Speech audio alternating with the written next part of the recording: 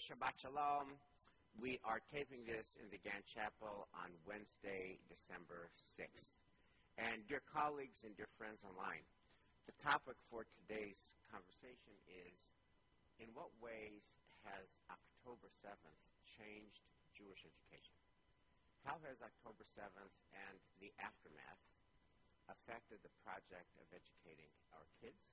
And just before we do the blessings for learning Torah together, I think the point of departure, conveniently enough, was yesterday, Tuesday, in Congress, when the president of Harvard and the president of MIT and the president of Penn were each asked, does calling for genocide against the Jews violate your school's code of conduct? And not a single one of those presidents could say simply, yes, of course. Calling for genocide obviously violates our school's code of conduct. Obviously it does. They couldn't say that. They hemmed and they hawed and they lawyered up and they sounded like lawyers and they sounded with clauses and conditions, and it depends on context. Calling for genocide does not clearly violate their code of conduct. And I bring that, it's obviously appalling. It's beyond appalling that calling for genocide does not violate Harvard's code of conduct. It's beyond appalling. But it's also beyond revealing of the kind of atmosphere that our children, your grandchildren, your children will inherit. When they go to college, there is such a thick atmosphere of Israel hatred and Israel bashing that the very statement, I stand with Israel, I love Israel, I am a Zionist, the Jewish people deserve a homeland, all those statements will get you canceled at any of the schools that our kids go to. And therefore, our kids are facing a world where they have to be Marrano Zionists. Remember the Marrano chapter, when you couldn't be out as a Jew? You had to be hidden as a Jew. Now our kids are growing up in a world, inheriting a college campus where they will have to be hidden Marrano Zionists. Either they're outwardly indifferent, Israel's not my thing, I'm not connected to Israel, or hostile to Israel to get street cred with the cool kids. But to actually say, I am a Zionist, I believe in Israel, is something that will get you out of standing in any of the places they go. That is the resonance of the testimony of the presidents of Harvard and Penn and Yale yesterday. And we have to talk about how October 7th, this new world, affects how we educate our children. So on that cheering note, let's thank God for a gift of learning Torah together. Baruch atah Adonai Eloheinu melech haolam, asher kiddushanu mitzvah v'tzivanu la'asok b'divrei Torah. V'ha'arev na Adonai Eloheinu et divrei Toratcha b'finu u'b'fi amcha beit Yisrael, v'nihiyeh anachnu v'tzatza'enu v'tzatza'ei amcha beit Yisrael, kulanu yodei shemecha v'lomdei Toratecha l'shma. Baruch atah Adonai hamelamed Torah la'amo Yisrael. Baruch atah Adonai Eloheinu melech haolam, asher bachar banu mikol ha'amim v'natan lanu et Torato. Baruch atah Adonai noten haTorah. So what I want to do is break up this conversation in halves. The first is, what was the project of educating our kids like before October 7th? Like before I am a Zionist, I stand with Israel became words that one would not say on a college campus. What was it like to educate our kids on October 6th and the years before? And my point, and then we'll look at today. But I want you to go back to October 6th. It's just like so hard to imagine this was just like 8 weeks ago. But imagine a world where our kids actually felt safe to be Jewish, and where they would feel safe to express their love of Israel. Like a part of their Judaism is their love of Israel, and you could express that openly.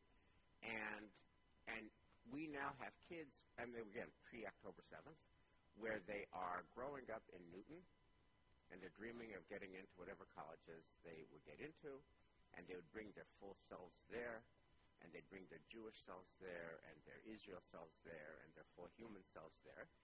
What kind of world was that? And my point of departure is going to be the first text in our handout, which is by Robert Putnam and David Campbell, called American Grace. It was written 13 years ago. It came out in 2010. Here is Putnam and Campbell's thesis, which is, why American Grace? That religion in America is very fluid. It's very fluid. Number one, people have multiple religious commitments at the same time. Like, I'm Jewish and I'm also Buddhist. I'm Jewish and I'm also Zen. Right? Or they change. And they go from one religion to the next. And or there are multiple religions in the same family. A Jew is married to a Christian. And as a result, their thesis is that there's no anti-Semitism in America. And there's no anti-religious fervor in America because, number one, everything is fluid, and number two, your spouse's parents are of a different faith tradition. So I want to just read this and ask, is this still true? And if you are educating your kids in this kind of world, what does Jewish education look like? So I'm just going to read it real quick. The high rate of religious switching results in a lot of religious mixing, even within the most intimate of our relationships. Indeed, your author's own families illustrate the social and familial networks that knit together people of many different religions. Neither of our stories is unusual. One of us, David Campbell, is a Mormon. He's the product of what was initially an interfaith marriage, as his Mormon mother married his mainline Protestant father. Eventually, his father converted to Mormonism. His mother, too, had been a convert years before. As a child, she left Catholicism to become a Mormon, along with her parents, but only some of her siblings. Consequently, a reunion on either side of the family brings together a multi-religious mix. The family tree of your other author, Robert Putnam, also encapsulates the religious churn that is so common in America. He and his sister were raised as observant Methodists in the 1950s. He converted to Judaism at marriage. He and his wife raised their 2 children as Jews. One child married a practicing Catholic who has since left the church and is now secular. The other child married someone with no clear religious affiliation but who subsequently converted to Judaism. Meanwhile, Putnam's sister married a Catholic and converted to Catholicism. Her 3 children became devout, active evangelicals of different varieties. So this homogeneous Methodist household in mid-century America has given rise to an array of religious affiliations and non-affiliations that reflects the full gamut of American religious diversity. And here's the closer. It would be hard to rouse anti-Jewish or anti-evangelical or anti-Catholic or anti-Methodist or even anti-secular fervor in this group, right? American grace. There's no hatred because we're all mixed together. Do you think that that continues to be the case, if it ever was the case? I'm just going to look at the frame here for a moment because I think that the story, even as you posed it, is sort of more complex than proposed. Okay. First of all, the contention that pre-October 7th, we were thinking and teaching in a different way is, of course, true, and it is also not true, right? Okay. Because even last year, we were looking at and planning events and even programs and even intensive programs like getting our kids to Israel because we were deeply concerned about rising anti-Semitism on campus. Right. And that has been true for a number of years. Right. Already. We've been deeply concerned about anti-Semitism from both the right and the left. In fact, we've even talked about that here in this forum for an extended period of time. And so I would argue to you that the question is not a total shift in our universe, but rather a question of degree and the unleashing of factors that had been there ahead of time coming into play now. And so I think the same thing is true here with this reflection. It is 100% true. We see it every day in families here at Temple Emmanuel, that there are absolutely people for whom the idea of anti-Jewish or anti-Mormon or anti-any of these religious identities would be completely unthinkable because they now know and love somebody who's a part of their family that they didn't before. And that didn't go away on October 7th. That remains true for many folks. So I don't think we can say that it was a switch that was flipped everywhere, or even in our synagogue, or even with our teens, or even on college campuses. Okay. I think there's more complexity at play. Okay. I would also add that I think, Michelle, you're definitely on the right track. I think also the fact, within our congregation, we have, a lot of families that have various religious traditions coming together in a Jewish setting. But I'm not sure that even in those settings that there's still not a kernel of anti-Semitism. Even though sometimes, you have a mixed family where it could be, when you come around these specific holidays, the grandparents, for instance, the extended families on either side might feel, some angst in relation to how those religious traditions play out. Yeah. But I think it's so complex, this topic. I think that we are talking about two different things. One is the anti-Jewish sentiment, and another thing is the anti-Israeli sentiment. So my son Mikey, for example, is in Colombia. That's the best example I can do. He walks on the street all the time with kids wearing a kippah. Right. And they are absolutely, free to do that. Now, if those same kids will be holding Israeli flags, you will be in trouble. So it's not about, this text to me speaks more about, religion per se, not so much about Israel. Yes, but Elias, to the extent, so that's a really helpful comment. Let's just dig deeper. To the extent, we have raised our kids, we mean Temple Manual, has raised our kids to say that an indispensable part of your Judaism is your Zionism. Zionism is not a separate world from Judaism. Zionism is integral core at the heart of your Judaism. Why? Because the Jewish people are Dat Yisrael, the religion of Israel, Am Yisrael, the people of Israel, and Eretz Yisrael, the land of Israel. Right? We're Dat Yisrael, we're Am Yisrael, we're Eretz Yisrael. The Torah of Israel and the people of Israel and the land of Israel. Danny Gordis has a column. His columns recently have been troubling to me, especially about American Judaism, saying that American Judaism is just ethical monotheism and divorced from peoplehood and divorced from the land of Israel, which he's just dead wrong on. And one of the ways he's dead wrong on it is we educate our kids that their Judaism is the Torah, and it's the people of Israel, and it's the land of Israel. Consequently, Zionism is core to their story. And your comment about Mikey and kids at Columbia means that, so here's the question. It's safe to say I want to go to synagogue services on Saturday. That's fine. They don't get heat for that, okay? But is it safe to say I'm going to Israel for December break, or I'm going to Israel to stand with Israel during the time of war? Much less so. And the question is, what happens to their Judaism when their love of Israel is something that they can't express without social cost? That's a real issue. I think there's also a challenge, and I've been weighing whether to share this or not. Please. But I taught a class on Zionism last year to our 8th graders. And the beginning of the class, the 8th graders wanted to put Zionism on trial. That was their idea. They didn't think that in a world where there's, in their mind, so little anti-Semitism, that there was a place for Zionism. And those were our 8th graders. And I don't think that that's because we didn't educate them right. I don't think that's because Zionism isn't at the core of what we do here. I just think that that's kind of the air everyone is breathing. And it's very, this piece seems to believe that if you either hold an identity close to your heart or someone that you love does, that is somehow prevents you from hating.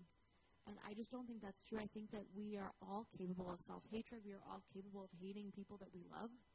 And it's very complex, and I don't exactly know what to do about that. I think there is a difference, and I was trying to piece through what's the difference October 7th, October 6th, October 8th. What's the difference?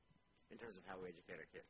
In terms of how we, or in terms of what's the difference in terms of anti-Semitism on campuses? Because there is a difference, and it's just hard to piece through. There is definitely a difference. And by the way, difference of degree matters.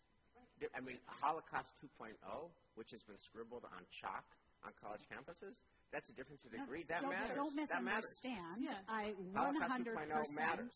It matters. We reached a point that was a flipping point, right? And the feelings in response to that are profound and scary and overwhelming and disillusioning. And you see, by the way, but not to let you finish, but you see like the 45-minute film about rape and atrocities. So many college students look at that and say, yeah. There's a congresswoman who said, rape, yeah, it happens. It just is. It's just a tool of war. It just is. The way that people say, they look at the 45-minute film of what happened, rape, murder, child decapitation, and say, yeah, it just is. Because that level, that's a difference of degree, and that's the world that our kids are inheriting. How does it make you feel to be Jewish in that world? And how does it make you feel to be Zionist in that world? We need to educate our kids. I want to say something. Yeah. I want to say something. I think that I'm going to disagree with you, Alisa, a little bit. I think that at least at synagogues, we do a wonderful job teaching our kids about Jewish holidays, okay, and prayer and things related to that.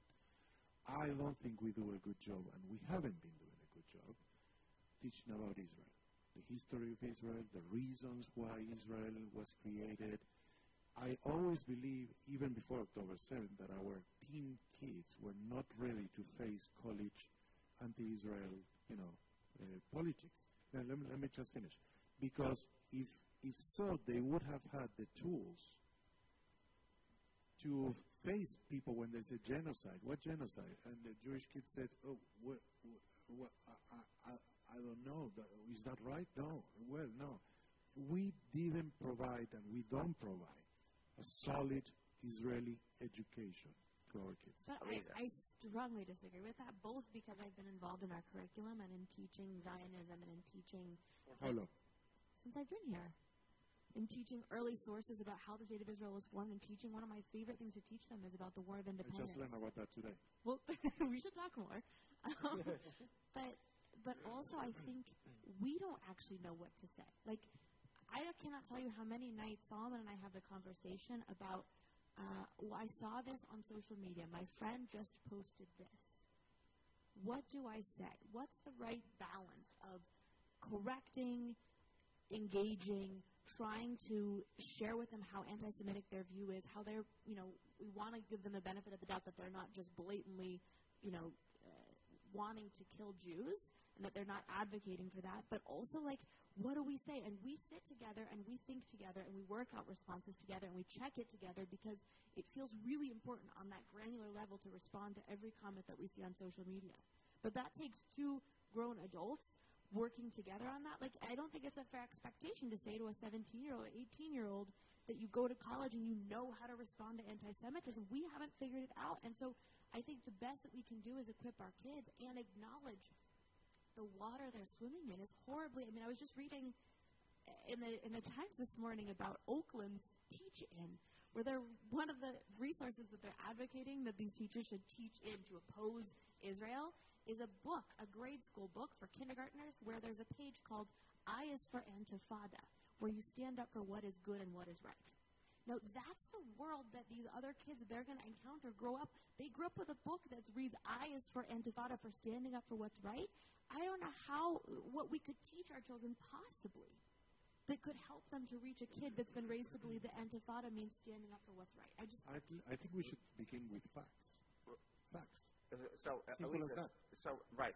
And therefore, what? That is the word. That's why, by the way, when President Gay was asked Intifada, Intifada means we kill innocent Jews in coffee houses, including the father who's an emergency room doctor who actually takes care of terrorists, and his daughter on the eve of her wedding at Cafe Hillel, times 4,000. That's what Intifada means. Let's kill as many innocent civilians as possible. And somehow, Claudine Gay doesn't get that, and the other presidents didn't get that.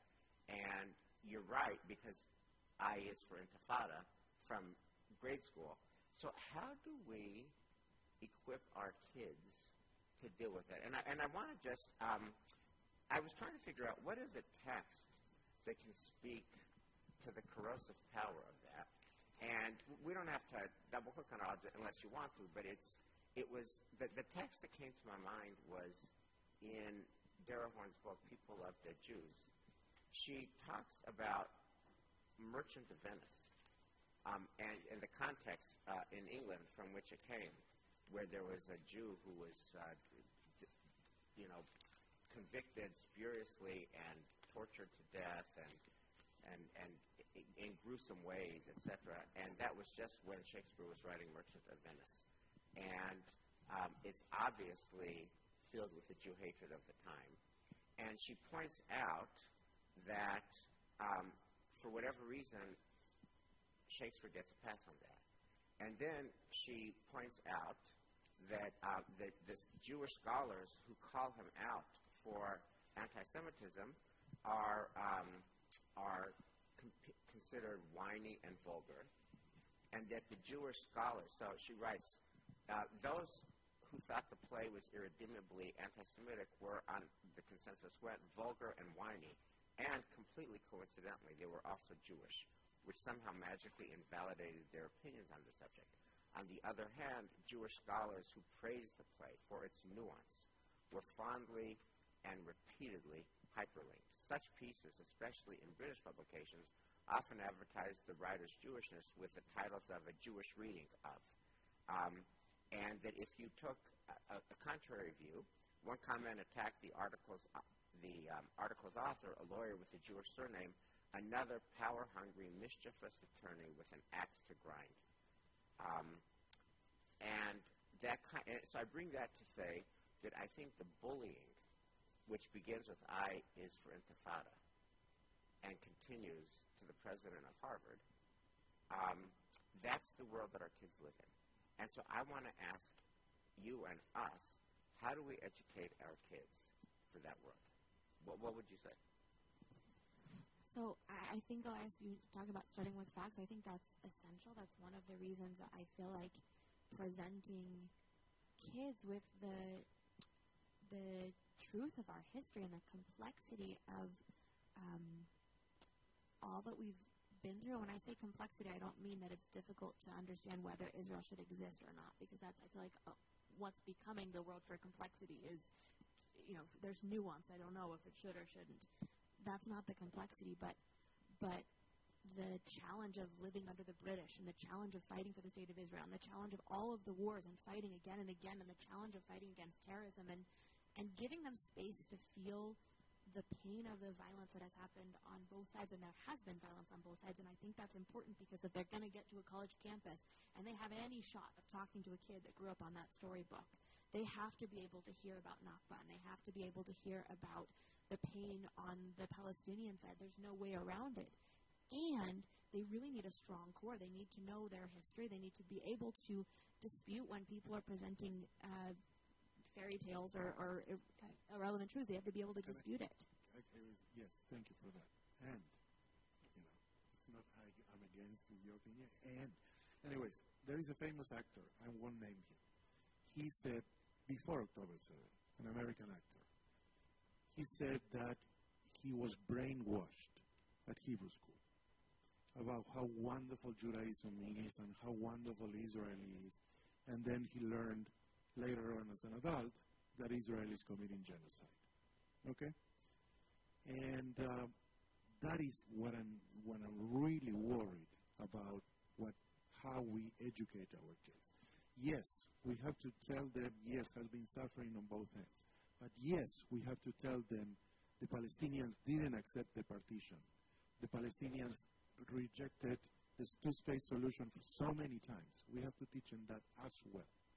So I actually think, getting back to your original question, I think that may be the biggest thing to change since October 7th, because we had programs. We're connecting so deeply, especially with our high schoolers, trying to get our high schoolers to learn at Hartman. Hartman had an incredible program for our teenagers, doing exactly what Eliza just said, right? We got to understand, we've got to deepen, not just the history on this side, but the history on their side. What is the story? How do I hear it? How do I engage it? How do I hold it? How do I address and speak to it? And all of that. And I think post-October 7th, the thing that broke was our spirit for continuing that effort. Right. Particularly because I think one of the things that broke, which we should name, is that nobody on planet Earth, except for Joe Biden, talks about the two-state solution. Because one thing that October 7th made clear is there's no two-state solution. I mean, the history made clear there's no two-state solution, but the current reality made clear there's no two-state solution. And you can understand from their point of view why they won't want to deal with Israel. We understand from our point of view why we don't have a peace partner. And so how do you even envision a future without, like, our national anthem is Hatikva, hope. And the idea, at least, of a two-state solution was always an aspiration, kind of a North Pole that we could say, yes, but we're working towards a two-state solution. Without that North Pole, hope, that's another complexity. All you have is ongoing conflict. And I think we're adrift in our education because, on the one hand, it is obviously true. The mission that Hartman is and has been committed to of engaging our kids so that when they get to college campuses, they have not just a response that's canned, but that they're not going to be like that kid who grew up to be a famous actor who says they didn't tell me anything. And yet, there's such profound disillusionment with the fact that Jews have been telling sort of both sides of this story. We've been working really hard to engage both sides of the story. And where has it gotten us? It's gotten to the place where the president of Harvard can't even say... Condemn genocide. Correct. Can't condemn genocide. So, I just wanted to add one thing quickly. So the other, we're using the complexity a lot today, and that's true, is that what we're teaching here, what we teach our kids at home, what we teach them, in the public schools, whatever, this is being not completely, but very much offset by social media. And so it becomes harder to educate our children because of what they're seeing. And we can't see everything that's going on social media. We know what's going on, but that's going to be such an impactful part of their lives. It's something that we didn't have to deal with as kids. But I think on that's one of the ways I think we have to really focus our education. And one of the things I would do in my class with 8th graders is we would watch a JVP film to show them all of the factual inaccuracies and to show them all of the ways that that's a propaganda film and to teach them about what they should be on the lookout because it's very insidious. And if you're not very educated and you're not very on top of it, it's easy to be absorbed into that narrative. Can I ask you a question, which is another related concern, which is this is all such a hot mess. It's depressing. It's complicated. It looks hopeless. It feels like if I'm a 17, 18-year-old starting off at Columbia or Harvard or Tufts or Oberlin or you name the school, and it's this complicated, hot mess, depressing, no resolution. It feels like there's an overwhelming temptation to just kind of say, not my issue. Not my issue. To kind of find some refuge in the canard that, I'm just Jewish, Israel's not my thing. I don't really need Israel. I'm just Jewish, leave me alone. And how do we deal with it's such a hot mess. There's such an energy to just wash your hands of it. That is, like, there's Marrano Judaism, there's the JVP, there's Marrano, but then there's also legitimately like, who needs it? How do we engage that? Michelle, how do we engage that? I think even that is complicated, right? Because I think a number of kids, I happen to know and love a college student, and, I think that her love of Israel is not what's at risk, but Lishi Baker put it really beautifully, the idea that in every moment of life that I am stepping into the breach of being the mouthpiece for Israel is, as Eliza put it, a lot to ask of any student anywhere in the world.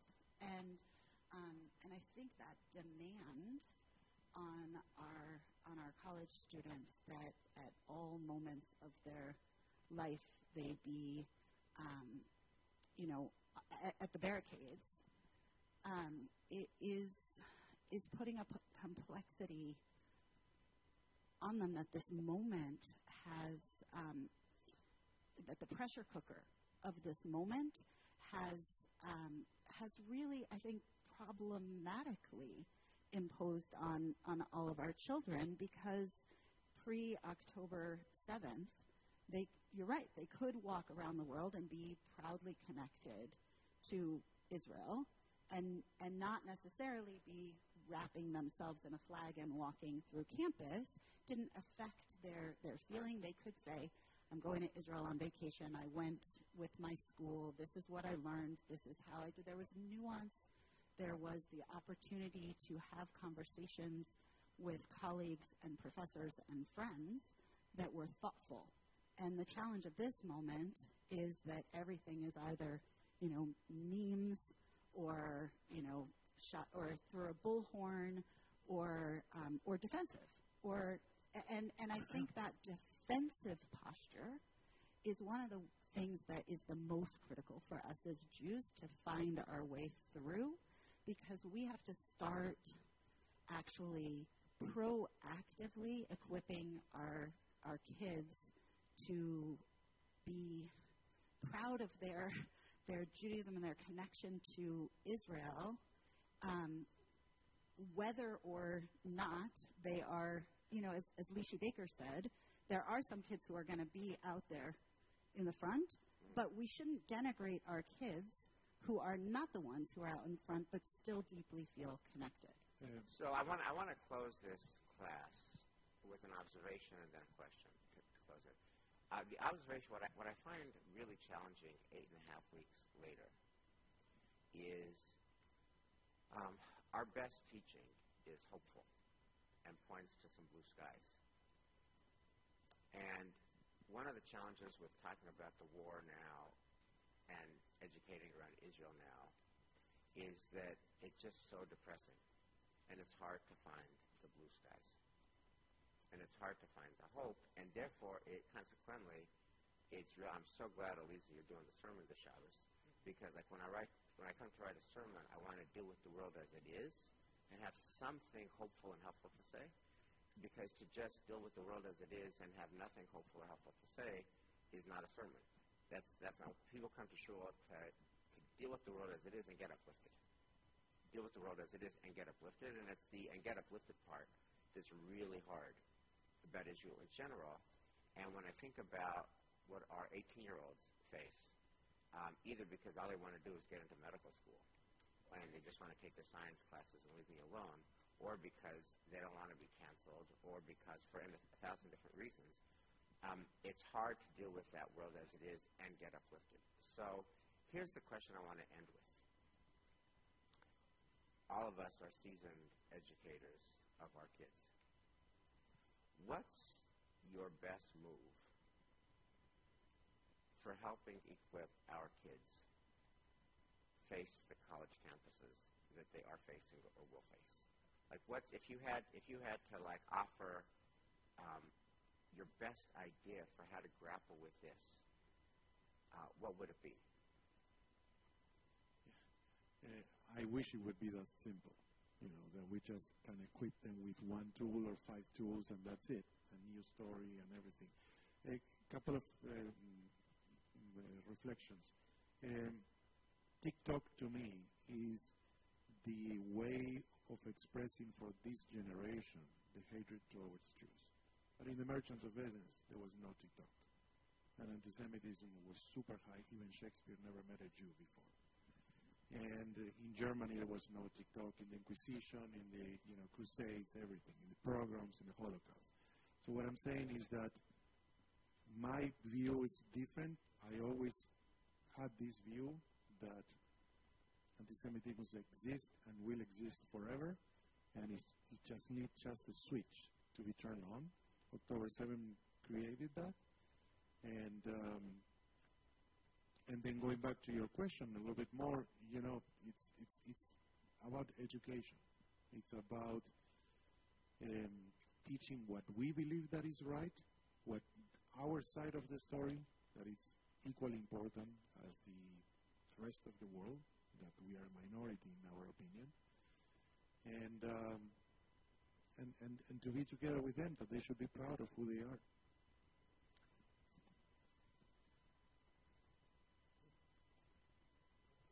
I'm with Elias. I think really the education is so important. One thing I was thinking about, Wes, when you oftentimes will do a blessing for our B'nai Mitzvah and include, the difficulties of the world now, I'm wondering how much that really lands with our Newton kids.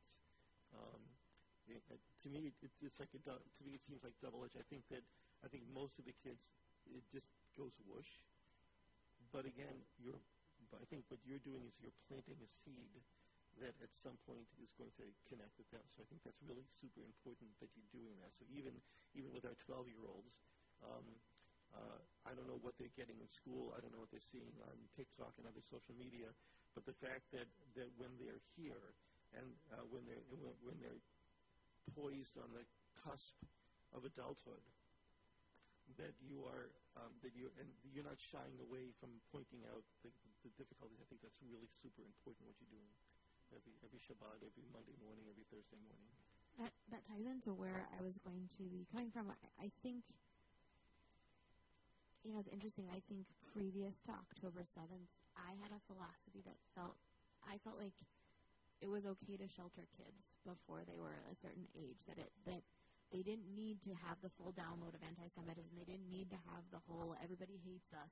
That actually we should have a different narrative for them, and then at a certain point expose them. And now I think, especially reading the curriculums that the other children are being exposed to, it feels really essential that our kids from an early age are taught about this, both to give them a perspective. That I think that you have a very helpful perspective here, which is that anti-Semitism has always existed and probably will always exist. So it's not a big shock when you find it. And also to recognize that there are tools that our ancestors have developed through thousands of years of oppression and challenge that'll be helpful to them. And so that education of facts, that education of what reality has been, and then our prayer, God willing, that they won't have to deal with anti-Semitism in the future, but that they should know it's there and be able to call a spade a spade. Yeah, thank you. I'm not sure that it's actually about how we educate our children. I actually think it's about how we look at how the non-Jewish children in our world are being educated. And there's been a rallying cry for years now that there's a problem going on in our curriculums across the country, that there's a problem in our universities about the kinds of education our children are getting about our world, and especially about Israel. And I feel, at least, a new rallying cry to become engaged in that effort myself, which had previously been something that I had thought, everybody's getting the full story. And I don't think, if kindergartners are getting a book that teaches ayahs for intifada, Houston, we have a problem.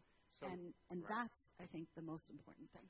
So let me close with one more question for this. This is as dark as I've ever been, but this is the darkness where I'm in now, and I want to close with a question. In 2016, I learned that the Civil War never ended.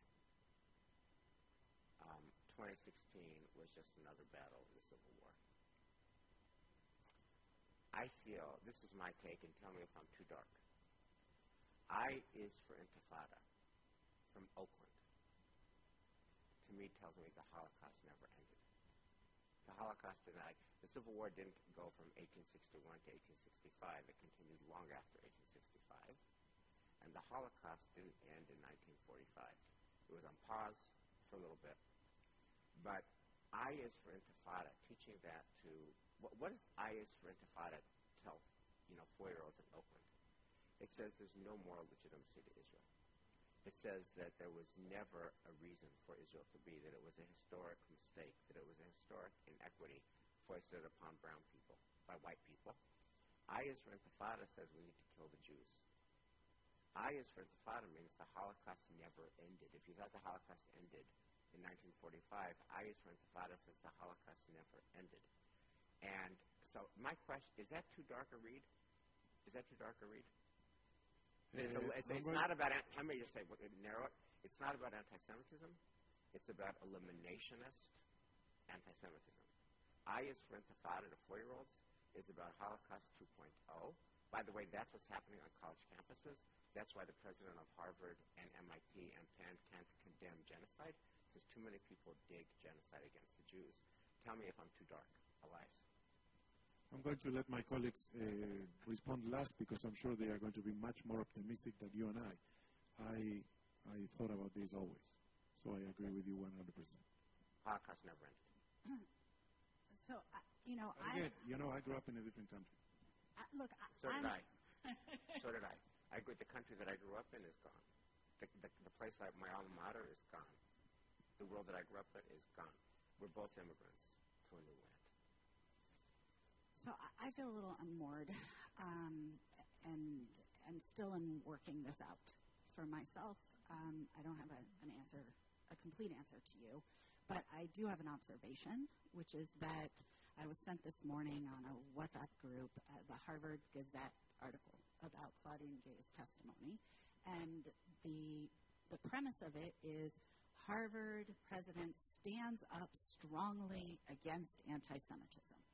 And the Harvard Gazette reports on what we all saw were that the narrative is she's standing up strongly against anti-Semitism. And so I think, to me, right, I think that we are so far from the repair that it's easy to feel despair. And it's easy to feel like not only are these horrible things going on, but people aren't even seeing it, right? The narrative or out they're there, digging it. or they're happy about it and approving, and it's so disconcerting and it's so discombobulating. And how do you engage that?